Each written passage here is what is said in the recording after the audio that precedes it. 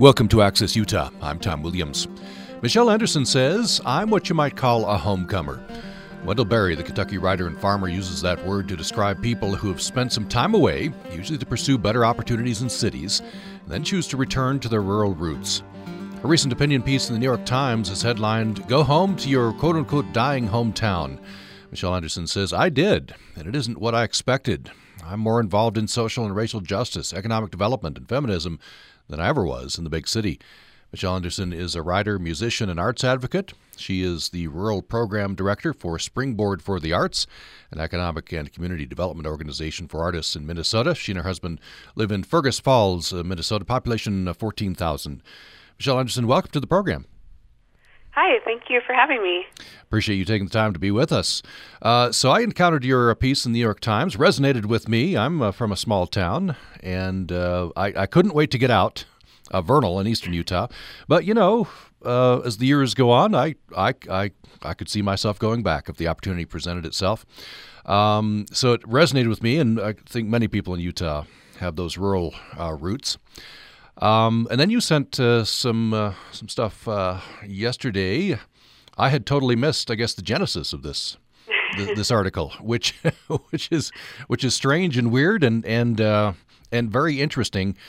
Just a nutshell, and then we can expand upon this. A writer for Der Spiegel, German publication, one of their big publications, essentially fabricated an article, right, about your hometown. That's right. So this, and I want to read your sort of annoyed and angry couple of paragraphs from a piece in Medium.com, in response to this, quoting Michele Anderson. I know I'm not the only rural advocate and citizen who is wary about the anthropological gaze on rural America in the wake of 2016 elections, and has struggled with how or whether to respond to the sudden attention and questions when before we really didn't matter to mass media at all. Suddenly we do matter, but only because everyone wants to be the hero pundit that cracks the code of the current rural psyche.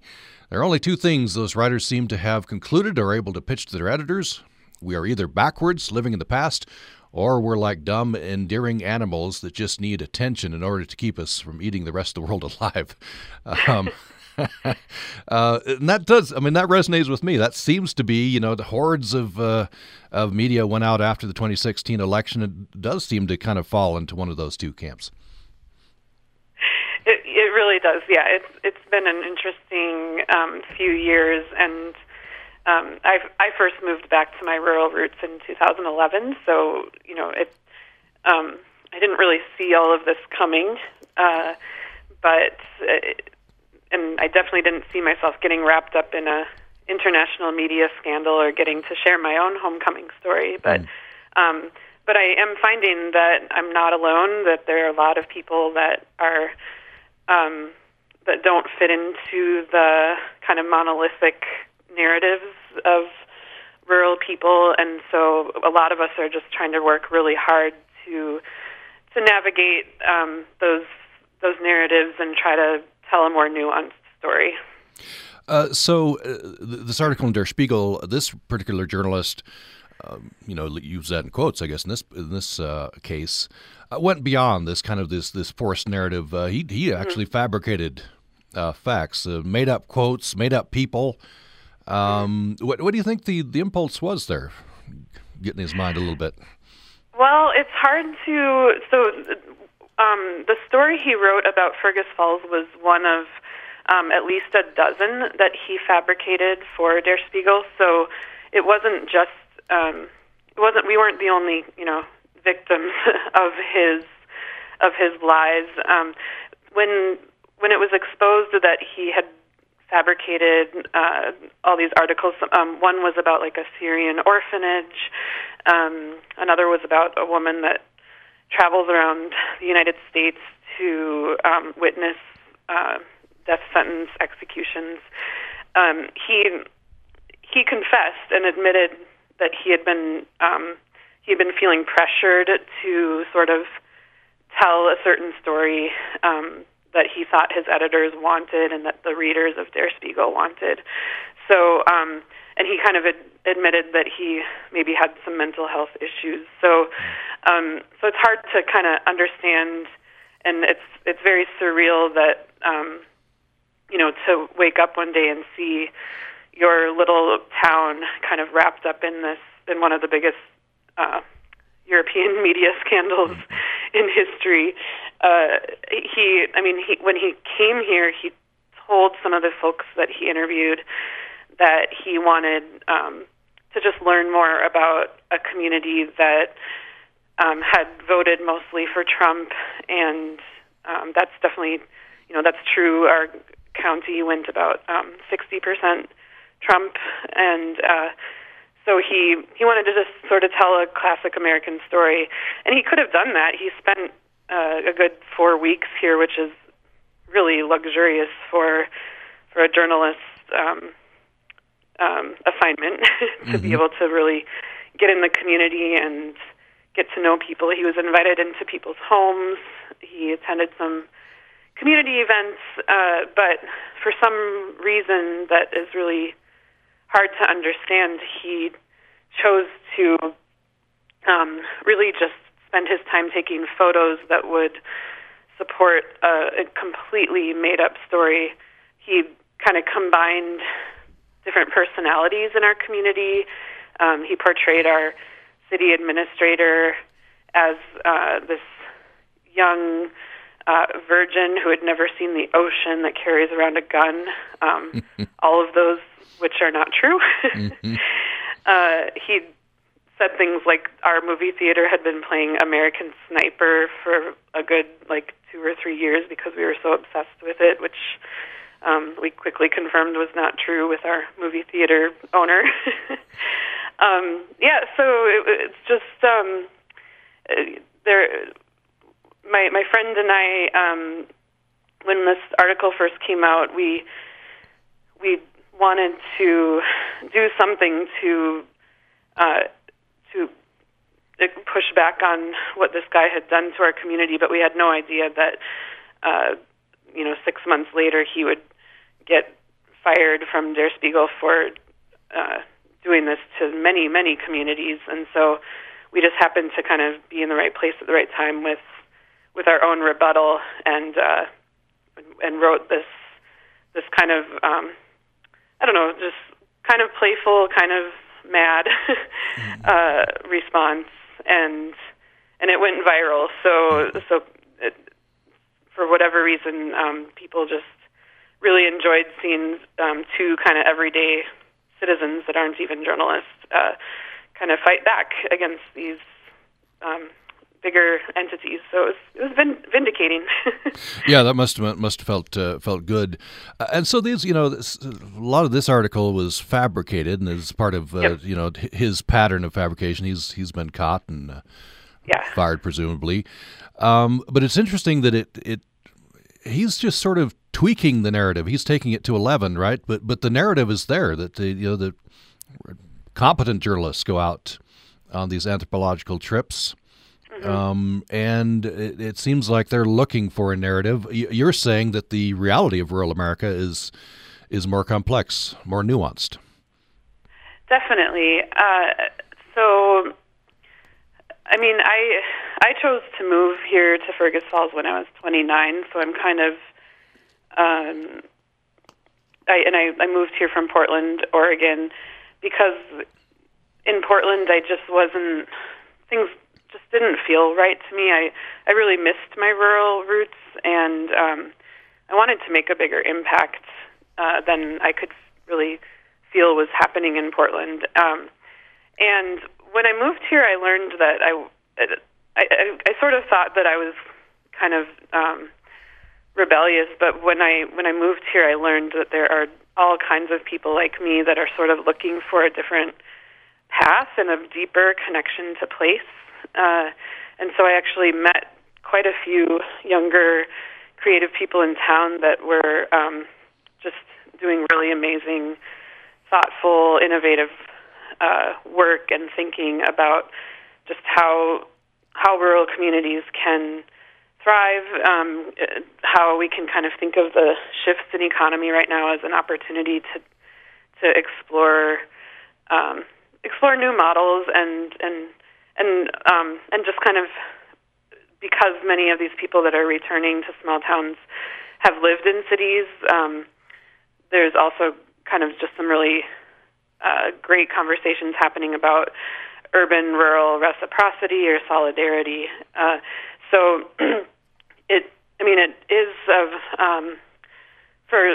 I'm not going to be shy about admitting that I'm a pretty die-hard liberal and a feminist, and so there have been challenges because this community is really conservative, but those challenges have made me a better person and a more just better at kind of trying to listen and understand and build empathy across these divides that are so prevalent in our country right now.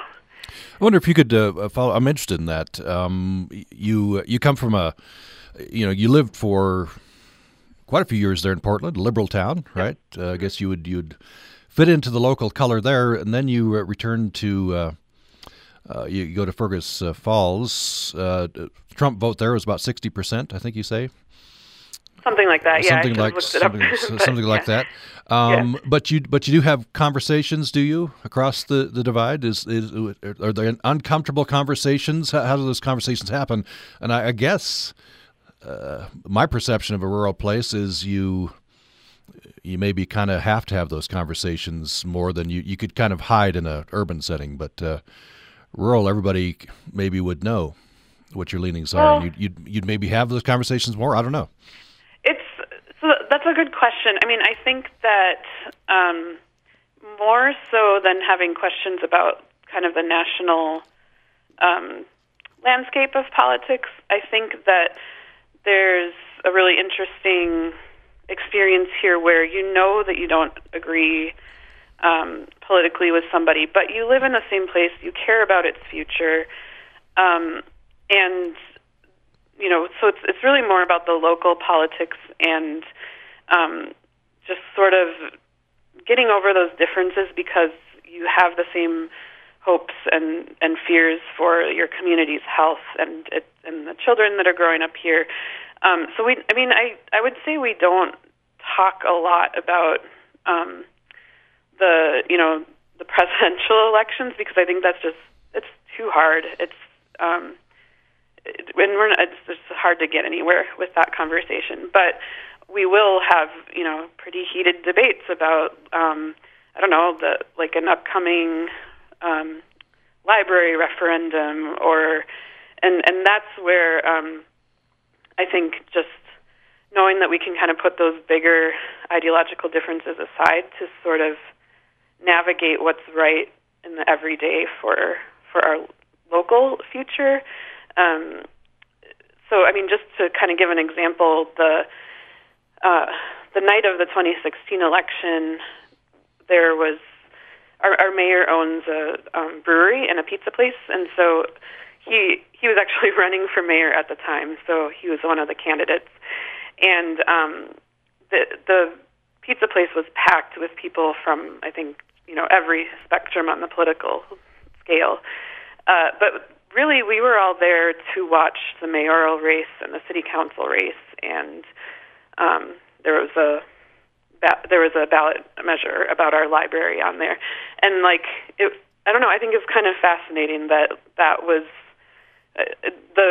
when as Trump was getting elected, that was just sort of in the background amidst all the really more immediate everyday things. So, but I will say that the other piece about kind of moving here in Portland, it was really easy to kind of find my people. So, I was a musician. I worked at a music school, so all of my friends were artists and musicians that were my age. And I think the other really beautiful thing about moving to a small town that has just made me a better person overall is that it's harder to find my people, and so here I have a much more kind of diverse pool of friends and colleagues than I ever would have had in Portland. And by diverse, I mean some of my best friends are in their 80s, and some of the partners that my organization works with are more on the conservative side of the political spectrum. And so I think it just, it's always hard to disagree on things, but I think it just forces us to be more articulate about what we do care about. And I think I'm definitely more so, more outspoken and more courageous about saying what I think when it comes to social justice or feminism here than I ever would have been in Portland, because I just wasn't challenged to figure out why I felt that way.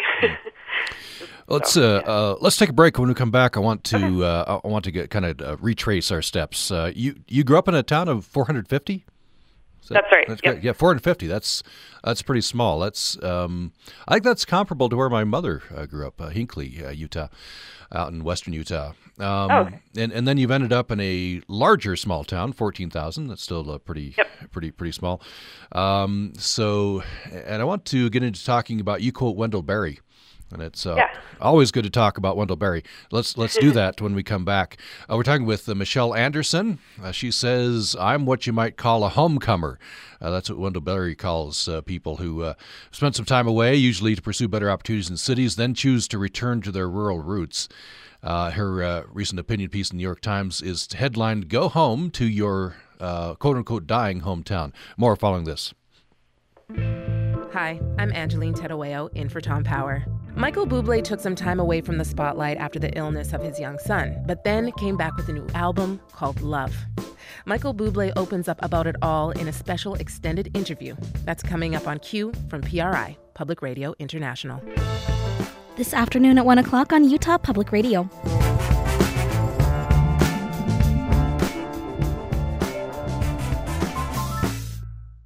Thanks to Wimmer's Sewing Vacuum and Bike Dealer, family-owned for 98 years and located on Main Street in Logan, for becoming the newest Pledge Drive sponsor at UPR. You can highlight your company and gain valuable exposure by sponsoring a day during our Spring Pledge Drive, March 21st through the 28th. For more information about how to support UPR through a sponsored day or challenge incentive, contact Katie Swain at 435-797-3107 or katie.swain@usu.edu. Thanks for listening to Access Utah. I'm Tom Williams. My guest for now is Michele Anderson. She's a writer, musician, and arts advocate. She's a rural program director for Springboard for the Arts. That's an economic and community development organization for artists in Minnesota. And she and her husband live in Fergus Falls, Minnesota, population of 14,000. And I believe in that New York Times article, you said you're set to have a baby soon? Yes, I'm due sometime in the next 2 weeks. 2 weeks. Wow. Okay. Congratulations and good luck. Thank you. That'll be a whole new wrinkle in your life there. That's right. Yeah. So I want to treat this a little bit later, but just to tease this, you said simply panicking about the death, quote unquote, of rural America gives those of us who care about and live in these places very little to learn or build on. Is there another way to think about it? So we'll talk about that. But I want to take you back. So you grew up in, what's the name of the town? 450 is the population. It's a town called Dundas, and it's near Northfield, which is a little more known in Minnesota. Yeah. So tell me about that. That's small.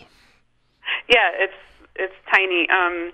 It's one of those towns that's sort of adjacent to a more mid-sized community. So I went to school in Northfield and kind of think of both of them as my hometown. Dundas was. I grew up kind of watching my parents really do everything they could to take care of this, really small little place that they had chosen to raise a family. So my dad was actually the mayor when I was in middle school, and my mom wrote kind of little articles updating the larger area newspaper on whatever was happening in Dundas. So I think that's a really big part of kind of why I'm so passionate about small towns, is just seeing them do everything they could to make their community better. My dad, when he was the mayor, he raised money to build a pedestrian bridge that would connect the downtown to our ballpark. He grew trees in our backyard and then would move them to places that were kind of more dilapidated and just kind of beautify any area that he possibly could. So I've always been really inspired just by seeing those acts and kind of how just the smallest gestures of caring about a place can really make a long-term impact. And I suppose you can care about you care about an urban place. I'm sure that people in the big cities care about their neighborhoods, but I don't know. It seems like maybe more urgency. This is in a rural place. There are fewer people to care about it, so it's everybody in the same boat. Promotes more community. I don't know. Yeah, and I think the other thing I love about small towns is that everybody wears several hats, and so whereas it might be somebody's job in an urban place or a city to like take care of the trees on a boulevard or whatever, you might not have somebody that's officially assigned to that role in a small town, and so people kind of have to watch for what needs tending to and what's possible. And I love the fact that especially in those really small towns of just a few hundred people, you could have the mayor is also the local potter who also owns the only restaurant in town or something. So just kind of that cross-sector leadership that is really kind of a buzz in all of community development in both urban and rural places that really comes naturally to rural people, I think. So you left your hometown, 450 people, to go to college, and that it's a kind of a traditional journey. Was there any other factor? What were your feelings there? Did you want to get out? Did you expect to come back after college and live there? I did not know. I wasn't necessarily dying to leave, but it was one of those things that it's just this assumed path that most of my classmates were all leaving too, and so it just sort of felt like there weren't any other options except to get out of there. I actually struggled a lot the first few years in Portland. I was very nostalgic for my community, and I felt a little bit lost in a bigger city. But I'm glad that I did take that path, because I think living in Portland for 11 years really did shape a lot of who I am and gave me experience in nonprofit arts and community organizing, and I think that just kind of building those skills is a gift that I could sort of bring back to a smaller place and apply in ways that felt more true to myself and to the kind of places that I care about. So but if you had told me, halfway through my time in Portland that I would end up moving to Fergus Falls, I would have balked. I would have thought, what tragedy would bring me back to Fergus Falls? Because, right. And to explain a little more, Fergus Falls obviously is not my hometown, but it's where my grandma grew up, and it's always been kind of a second childhood home. So we would come here for summers and Christmas. So I didn't have. It was sort of an advantage to be able to feel like I was moving back to my rural roots, but not quite to my hometown, where I might have a little more just kind of baggage, with having grown up in a place. So I feel like I hit kind of a sweet spot of moving to a place that I have roots in, that my family has kind of a history in, but that was also pretty new to me. I think most of us, you don't have to go back too far. You hit a farmer, right? So I want to talk about your grandfather, and you quote from him, from his journal in the piece. But I think we maybe tend to romanticize what we think that life was. And you say, I want to quote you. You said as you decided to leave Portland, go to Fergus Falls, I was a little naive. You said, I also felt gleefully rebellious. My move felt like sort of a protest against the idea that creative young people need to be in coastal cities. I pictured myself taking dreamy walks on the prairie or cozied up in cafes during blizzards writing. I thought I would learn gardening and canning, or how to clean freshly caught fish. And I imagine the reality was a little different than that, was it? Yeah. I mean, so I'm a writer and an artist, and so I think that there was a bit of romanticizing about how simple life might be when I came back, and that I could sort of crawl into a little, romantic hole of being an artist and just kind of, having this dreamy, calm life immersed in nature, and maybe learning some skills from my grandparents that I hadn't had a chance to learn from them. But yeah, as soon as I got here, I just kind of got wrapped up in several pretty urgent local issues, and realized that the community also needs energy and talent and new perspectives to tackle those issues with. And so I just suddenly found myself getting added to different committees and boards and going to city council meetings and starting to speak up about all the different issues that the community was dealing with. And so it's actually been an interesting journey to find that balance, because I do want that kind of calm, peaceful life that a rural community can offer you. The last couple of years have been more intentional, where I'm trying to figure out how I can stay active in the community, but still get to enjoy those things that are rural values, like just growing your own food and making things and everything. So it's and I think a lot of folks like me that have chosen to move to a rural place would say the same, is that they get kind of sucked in pretty quickly to all of the different needs that a community has for leaders. So you quote, I want to get to Wendell Berry here. Of course, I think our audience probably knows Wendell Berry, a wonderful writer. Let me just quote a couple of paragraphs from your New York Times piece. Quoting you, in 2009 commencement address at Northern Kentucky University, Mr. Berry encouraged students to consider whether they might be better and more responsible citizens if they embrace the concept of homecoming, rather than the desire for upward mobility, which lures them to places to which they have little connection, to participate in destructive and extractive economy. He even offered a glimpse of what an academic curriculum on homecoming might look like. Questions might address, and if we took the idea seriously. Questions: what has happened here? Yes. What should have happened here? What is here now? What is left of the original natural endowment of this place? And he goes on to offer a vision of a, quote, a vital, wakeful society of local communities elegantly adapted to local ecosystem.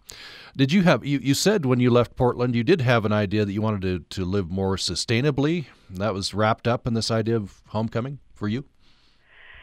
Yeah, I think what I was going through was this transition into so I was 29, and what was going on was that there was definitely some challenges happening with my family that made me reflect on why did I need to live 1,500 miles away, and what did that mean in the larger scheme of society and sustainability, like the fact that so many of us are encouraged to venture off to a coastal city or and suddenly we're split away from our families, that when things start happening, and in my case, my sister was struggling with mental health issues, and I felt this pull that I needed to be back and be supportive to her and my parents.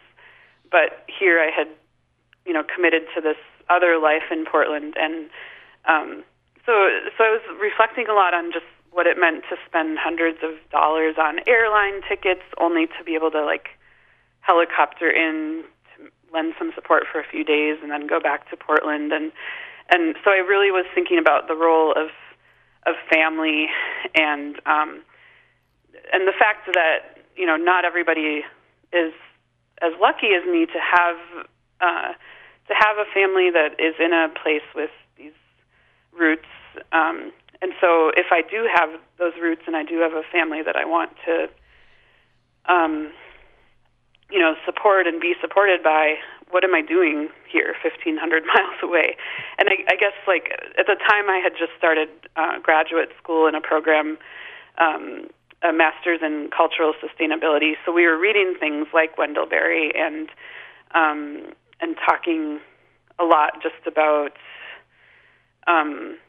the idea that sustainability isn't just how you treat the environment, but it's also just what your relationship is to the place where you live. And so suddenly things just felt kind of meaningless, and I didn't really see, the world felt very uncertain, and I just kind of saw this kind of bleak future of feeling really separate from what matters and what can help me live a meaningful life and make decisions that are both good for me as a person, but also for the earth. So I don't know.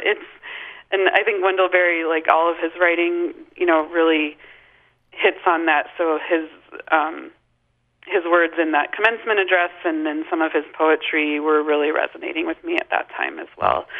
And I just sort of made this intention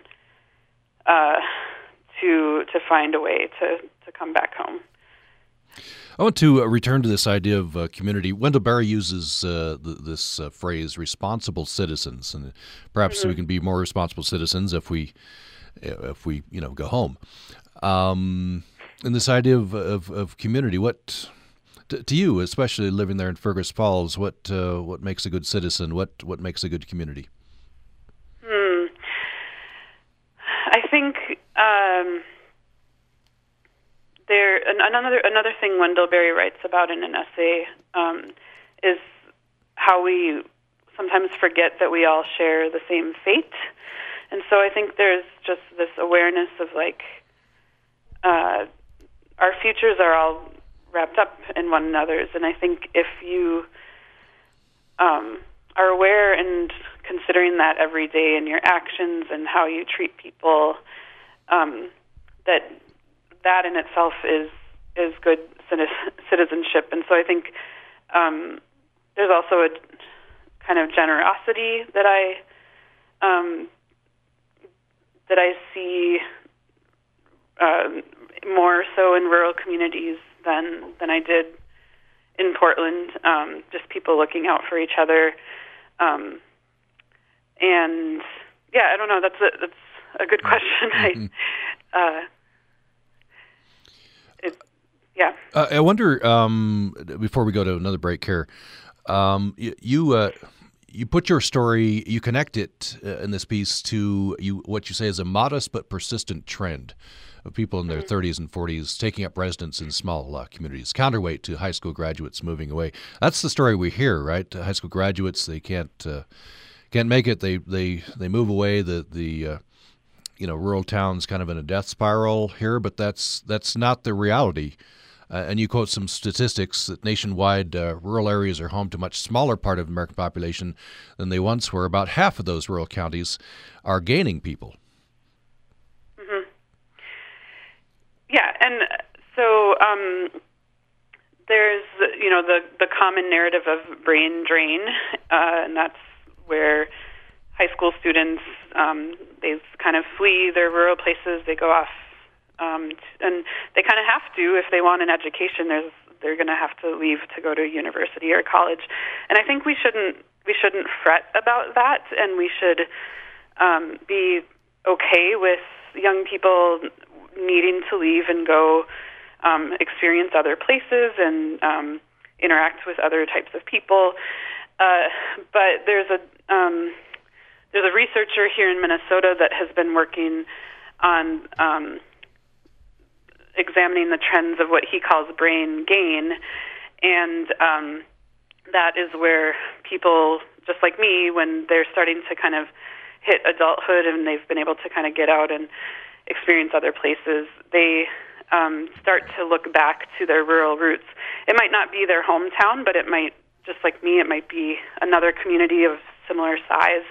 And so there are a lot of there's a lot of data out there about kind of people in their early 30s choosing to move to smaller places, particularly to raise families or just to be able to be more involved in a community.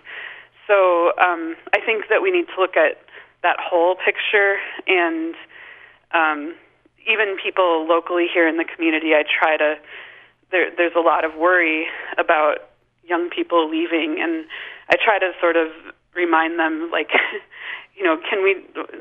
what if that was just okay, and we accept that, but we also look at what can bring people back after they've had these experiences, and how do we keep them connected while they're away. Let's take another break. When we come back, I want to talk about challenges. You write about some of the challenges in Fergus Falls, and I want to talk about roots. Not all homecomers have roots. You were lucky enough to have those roots, and you say the interstate there bisects the old homestead. You quote from a journal of your great-great-great-grandfather. Talk about those things and more following this break. Before we go, love to hear your story if you're a homecomer, or maybe you're a never-leaver. I guess that could be a category.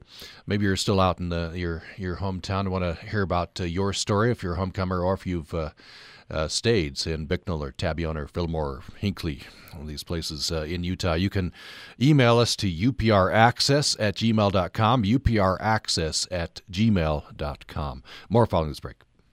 I'm Stephen Dubner. On the next Freakonomics Radio, how does a game become a sport, become a business, become an industry? One of the commissioner's main objectives is to spread the game globally. And how will legal sports betting affect the teams? I think it'll lead to our franchise valuations doubling.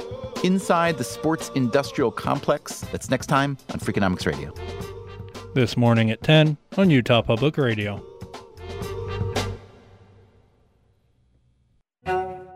On the next On Being, the wise and whimsical Pulitzer Prize-winning poet Sharon Olds.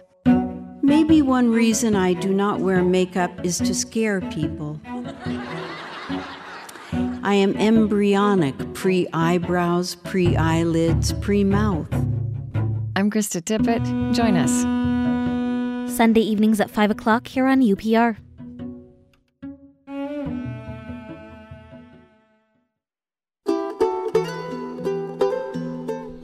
Thanks for listening to Access Utah. I've reached our last segment with Michele Anderson.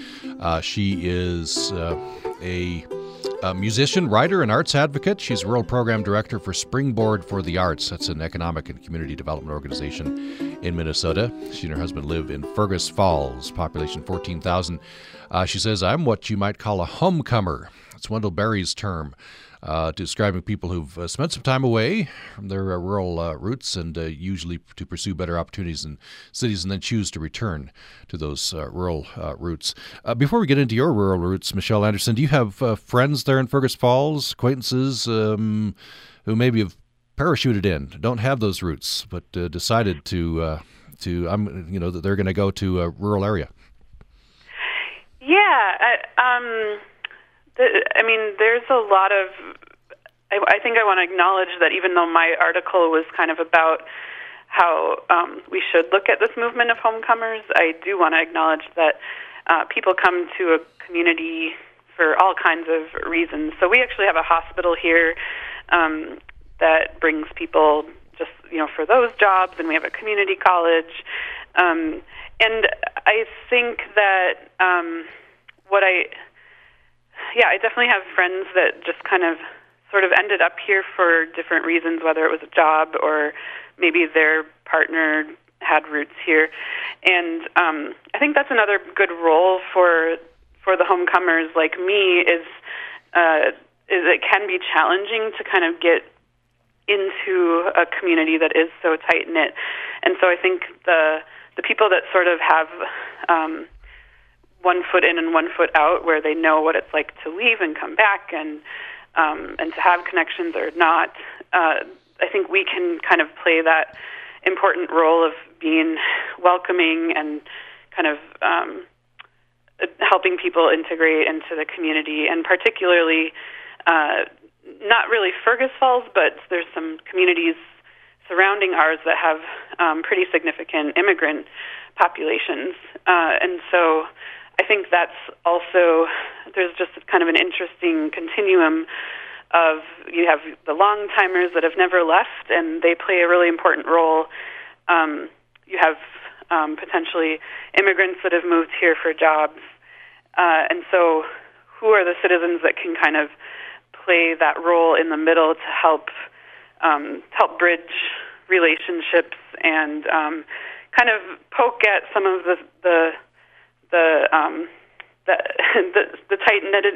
tight-knittedness is a good thing sometimes, and then other times it can feel very exclusive and very hard to feel involved or invited. So I think some of us that consider ourselves homecomers really embrace the role of trying to work across those lines, if that makes sense. Yes, and that resonates. I mean, I experienced those conversations growing up in a small town, and definitely those conversations I know go on here in rural areas in Utah. That the long timers say, well, the people come in for the lifestyle. They come in for the wonderful things that are here in rural parts of Utah. And then they want to set about changing those very things that that make this place so great from the point of view of the long timers. Mm-hmm. Yeah, and I think that's some of the challenges that I referenced in the article. Is, I mean, rural communities are in a place right now where we there's a lot to be nostalgic about and to preserve and sustain, but we also need to reimagine what's possible in our communities, because what worked 50 years ago isn't going to work now. And so that's been, I will admit, that's been really challenging, is especially since I work for an arts organization, and we really like to challenge the status quo and tweak and tinker with different systems, and that can be threatening, I think, to people that are just kind of used to things being the same. And so I think just trying to approach that from a place of respect, but also just not be afraid to demonstrate or model other ways. And I'm lucky to have a platform of a nonprofit arts organization that has that is based both in St. Paul and Fergus Falls, so we kind of have this luxury of having dual contexts of our work. So I guess just to say that sometimes when you are the person bringing new ideas, it can feel really alienating, or you can actually be invited for a while to different conversations, and then suddenly maybe you're being left out, or so that's been a challenge for myself and for many of my friends that have maybe not been here forever. I want to talk a little bit, but we talked earlier in the hour about this, but the stereotypes, the perceptions, that all rural America is Trump country, resistant to change, pretty monolithic, and you're saying, and I think on a certain level we know every town's different, right? There's some complexities. Yep. Do you think those stereotypes are still out there? And are you, I don't know, are the journalists still coming in on an anthropological visits? Is the reporting getting more nuanced, do you think? I think the reporting is getting more nuanced, and I think that is thanks to rural people doing more to tell their own stories. I mean, there's been a really great kind of momentum around different writers, like Sarah Smarsh. I'm a big fan of hers. She just put out the book Heartland, and Art Cullen, who is a newspaper owner in rural Iowa. I think that just the fact that people are taking the time to tell their own stories, and I'm really thankful I had a chance to share mine. We really need, if people are truly interested in the rural story, whether you live in a rural place or an urban place, I think it's so important that we seek out rural voices and the writers that are on the ground sharing what it's really like. And I think in turn that has started to influence, how the larger media talks about it. They still definitely get it wrong, though. I mean, there was an op-ed in the New York Times back in, I think, December that basically said that people should just leave rural places for urban jobs, and there was just no understanding of like why we don't want to leave. We want to stay here. We want to take care of where we live and make it better. So yeah, I mean, I think it's getting better thanks to organizations like the Daily Yonder. They are big. I'm a big fan of them because they're doing really great reporting and data analysis on rural life and economy. So we need all of that. There is, of course, the big sort as well. You know, this perception that people are moving to places where they're more comfortable politically. You're saying there's a mix in Fergus Falls, and I guess people are, I don't know if the word is comfortable with it, but that they're, that live together, even with the differences.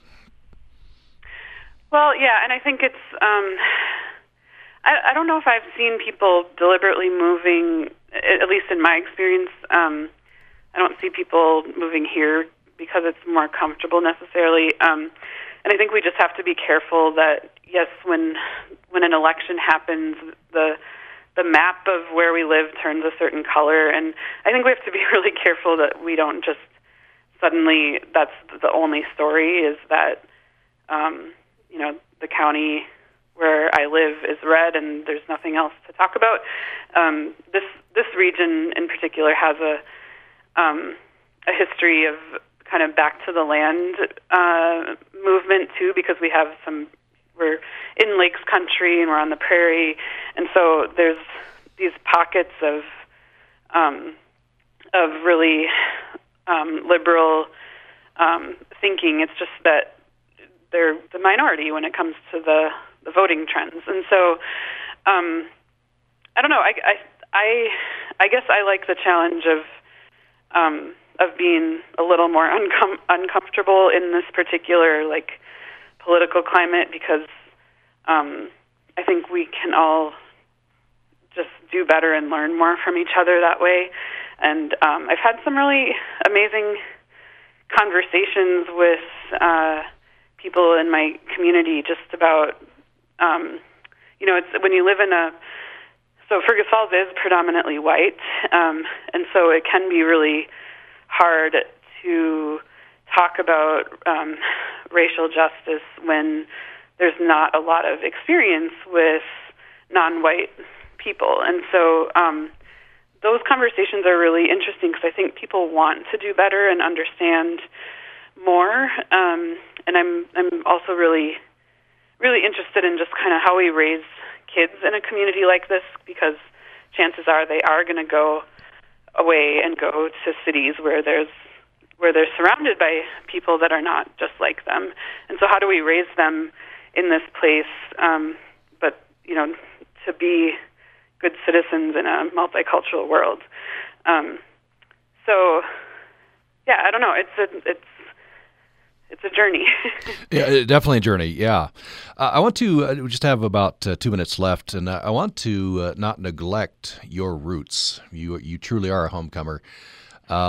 So you talk about your great-great-great-grandfather Walter Cook. I'm looking at a picture of him here. Yeah. Right, sitting upright in his chair, distinguished-looking gentleman. He's a farmer. In fact, you say the interstate, what, I-84, is it? 94. 94 intersects the old homestead. Tell me just a minute about Walter Cook. Yeah, he came from England and spent a little bit of time in Canada, brought most of his family. He sailed across Lake Huron with some friends looking for work in the U.S., and he actually almost drowned on his way. They capsized in the middle of the lake, and he saved his life. And then he somehow ended up here. So the homestead is about 40 miles north of where I live now. And it wasn't just his homestead, but other sides of my family. The interstate actually goes through 3 of our homesteads. So I think about that a lot, just how they were pretty much forced by the government to give up huge chunks of their land, and now here every day I drive through that, and it's really it's hard not to think about how that felt for them to have their land split up like that. Yeah, that's the heritage that you come back to. Does that? I imagine that must affect you now, living back, near the old homestead. Yeah, and what I'm excited about is, it's hard because there's not really anybody. There's only a couple of my cousins in my generation that have continued the farming tradition. It's just really hard now. But one thing I'm excited about is that my grandpa on the other side of my family, we've been working with the DNR to convert his farmland into native prairie, and I just think that's really also just symbolic about kind of reimagining rural. And so last spring was the first time that we've been able to see all of the native flowers and plants kind of come to life after, over 100 years of farming. So I think just sort of embracing the transition that we're in feels really exciting to me, and who knows what's next. But I think we just have to keep tinkering with different possibilities and see these transitions as opportunities. Well, good luck with all of those things. It's been a pleasure to talk to you. Michele Anderson is a writer, musician, and arts advocate. She's Rural Program Director for Springboard for the Arts there in Minnesota. She and her husband live in Fergus Falls, population 14,000. And you can find her recent op-ed piece, Go Home to Your quote-unquote dying hometown, in the New York Times. Michele Anderson, thank you so much. Appreciate it. Thank you. And thanks for listening to Access Utah. This is Utah Public Radio, a statewide service of Utah State University and the College of Humanities and Social Sciences. KUSR Logan, KUSK Vernal, KUSL Richfield, KUST Moab, KCEU Price, KUSU FM Logan, also heard and streaming online at upr.org.